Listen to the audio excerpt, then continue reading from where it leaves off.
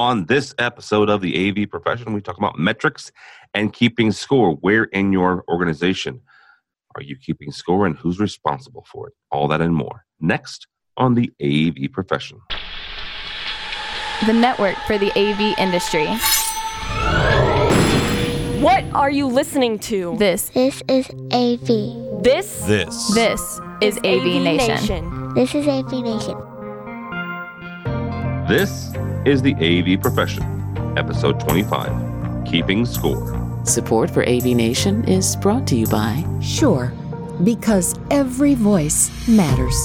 This is the AV Profession. My name is Tim Albright. I am your host. Today we're going to be talking about measuring goals. And a lot of organizations have strategic goals towards the end of their fiscal year. They will set out goals for them as a company, as an organization. But really, how do you measure every day or every week how you're reaching that goal? Today, to help us talk about that, is Brad Malone from Navigate Management Consulting. Welcome, Brad. Thank you. Good to be back. All right, thank you.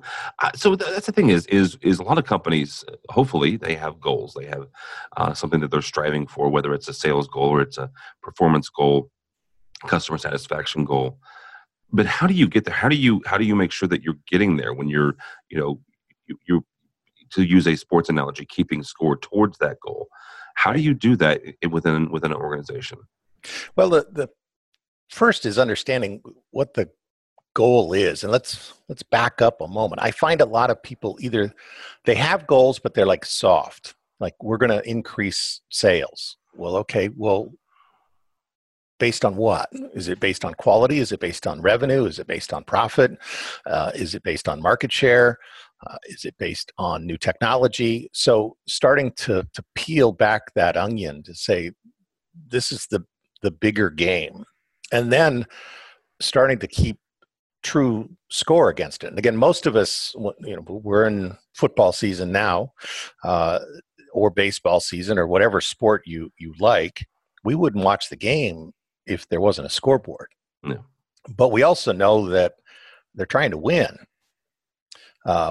So there needs to be an end result that we're after. And then the people that are playing the game need to understand their role in it. So I think a lot of times companies will have a goal, but they're not tracing it down to each person in the organization saying, how do you contribute to that? And we often call that cascading.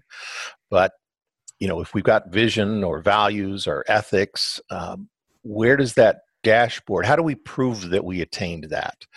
And getting the people, I'll use the word empowered, getting the tech to understand, why do I want to get this job done well? Well, this is what it means. It means that we don't have to do a callback. It means that we don't have to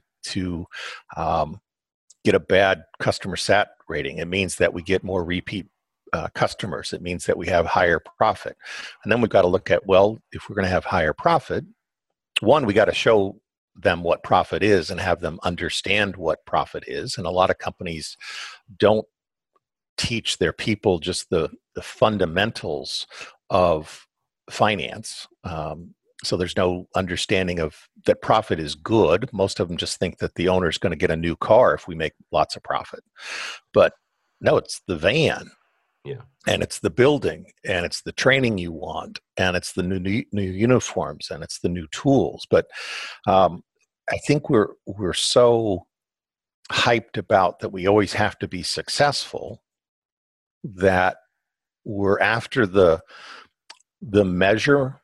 I'm trying to struggle here, but we're after the correct measurement versus measuring. If that makes sense. It's like we're only going to measure if we win.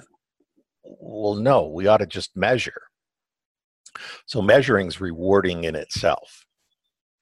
Well, and talk a second, because you mentioned something. How does each person in an organization contribute to that goal? Right. So is there a mechanism that folks can do, whether it's a tech or it's an inside salesperson, outside salesperson, the person who places the order with the manufacturers, even the finance person? Is there a way that we can measure their contribution to that ultimate goal, to that score? Yeah, and I mean, are they overhead or are they labor? If they're overhead and we are processing payroll, how long does it take to process payroll? Well, it takes a day every other week to process payroll. Well, what's that day cost? And I can look at their hourly rate, even if they're salaried, but I look at it also as what's the opportunity cost? What else could they be doing with that day if they had, the opportunity to do that? And then ask them, is that day that you're using to do payroll, do you feel valued as you do that? Do you feel efficient in doing that? What's either in the way of doing it well, or what's an opportunity to improve, and then get that person involved in the improvement of it. And then they feel like, oh, I'm actually now contributing because I'm using less time to do something that should take less time, but then ask them, what else could you be doing with your time to add more value? And usually the people at the bottom know where they could add value, just no one's asking them. Yeah.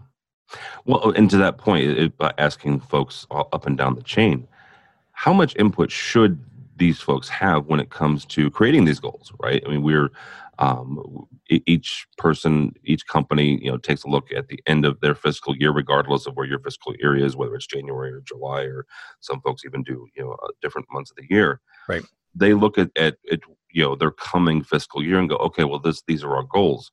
How much input should folks have up and down the line? Because they are the ones closest to, a lot of them, to, a particular part of the company. I think the goal can be a strategic goal. We want to increase our net profit by 2%. Then each person in the organization from that needs to look at, how can I impact that? So if I'm looking at out in the field and we start looking at parts runs, and people go, well, I had to make a parts run. Why? Well, because we didn't have a consumable, or we didn't have this piece of strut. Well, why didn't we have it? Well, we never stock it. Well, how often do we use it? Well, almost every job. Well, then what do? Well, I go to Home Depot every job. And so we start to peel that back. Every Home Depot run costs about $500 when you add up the cost of the time to stop what you're doing. And you always have to go with two people, and they got to hold hands. You got to go to the one across town because that has popcorn. So that's the cost, but also the opportunity cost. What did we not do? And then how did that ripple down through the next job and the next job and the next job? So them understanding that, well, no, if we use strut every job, we should have it. And then part of that is turning back in their receipts to say, let's save money. If I save time, if I save Home Depot runs, I'm saving time, which is money. And then that creates profit, which can then be shared. And so I can start to tabulate, how can we reduce the number of Home Depot runs, because every Home Depot run, again, costs $500. So now I've tied that action to that tech being able to save something. And then that moves through the organization, because what do we do with our receipts when we go to Home Depot? Well, oftentimes they put them on their expense report. Well, who's looking at all the receipts to see what we're going to Home Depot for? And how many of those are going into consumables? And what I'll hear all the time is, well, nobody. I'm like, well, then we're not improving that process. So that could be procurement and the warehouse. The warehouse needs to be going through the receipts, again, empowering them. Go through this. What should be in the consumables list? What are we not stocking that we're always going out and doing? And a lot of times this is just people beginning to understand that they can contribute. And then, as we talked in other sessions, rewarding the contribution. Well, and the other thing is you've said this a couple of times, is empowering those folks to make those decisions, but also to provide feedback.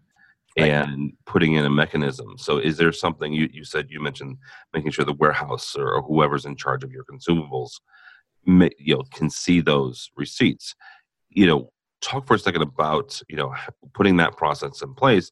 Is it something as simple as making sure that who's ever responsible for the consumables, we'll use the warehouse folks in this example, they get a report of, you know what, guys, this is everything that we're going to, a box store locally that we may be able to get someplace else. Right.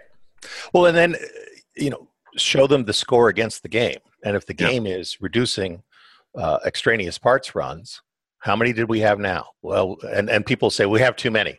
That's not what I asked. How many do we have now? Oh, we have 22. Well, 22 what? We had 22 last week. Okay, great. That's awesome. And they're like, oh, no, that's bad. No, that's awesome. At least we know how many we got. And then we put that on a board, and then we say, what do we want to get it down to? Well, let's get it down to 1 a week. Well, how long would it take to do that? Well, we don't know. Well, okay, what can we do to go make that happen? But you start putting it up in a visible chart, and it can be hand-drawn. Again, a lot of people have, we're in the AV world, and we have dashboards. We make them for our customers. We should eat our own dog food. But now I've got that scoreboard, and we keep score, and we see what actions to take. And then, again, always go out to people and say, how else could we improve? How else could we improve? And then thank them. Because oftentimes we'll say, how else can we improve? And people will raise an idea, and then we turn to them and say, great idea, you go do it. And then people start to say, well, I'm not going to have any more ideas because all I get is more work. Again, I want to reward people for the contribution they make, not for the work. Because oftentimes ideas need somebody else to help them. And that's where management comes in to, again, create the atmosphere that I'm helping my people. Yeah. All right, good. That a good place to stop there. Sir, Mr. Brad Malone from Navigate, thank you. How do people find you and or Navigate? They can go to our website, navigatemc.com, or email me at brad.malone@navigatemc.com. Very good, Brad Malone from Navigate. My name is Tim Albright. For more information about us, AV Nation, you can go by our website, avnation.tv. That's avnation.tv.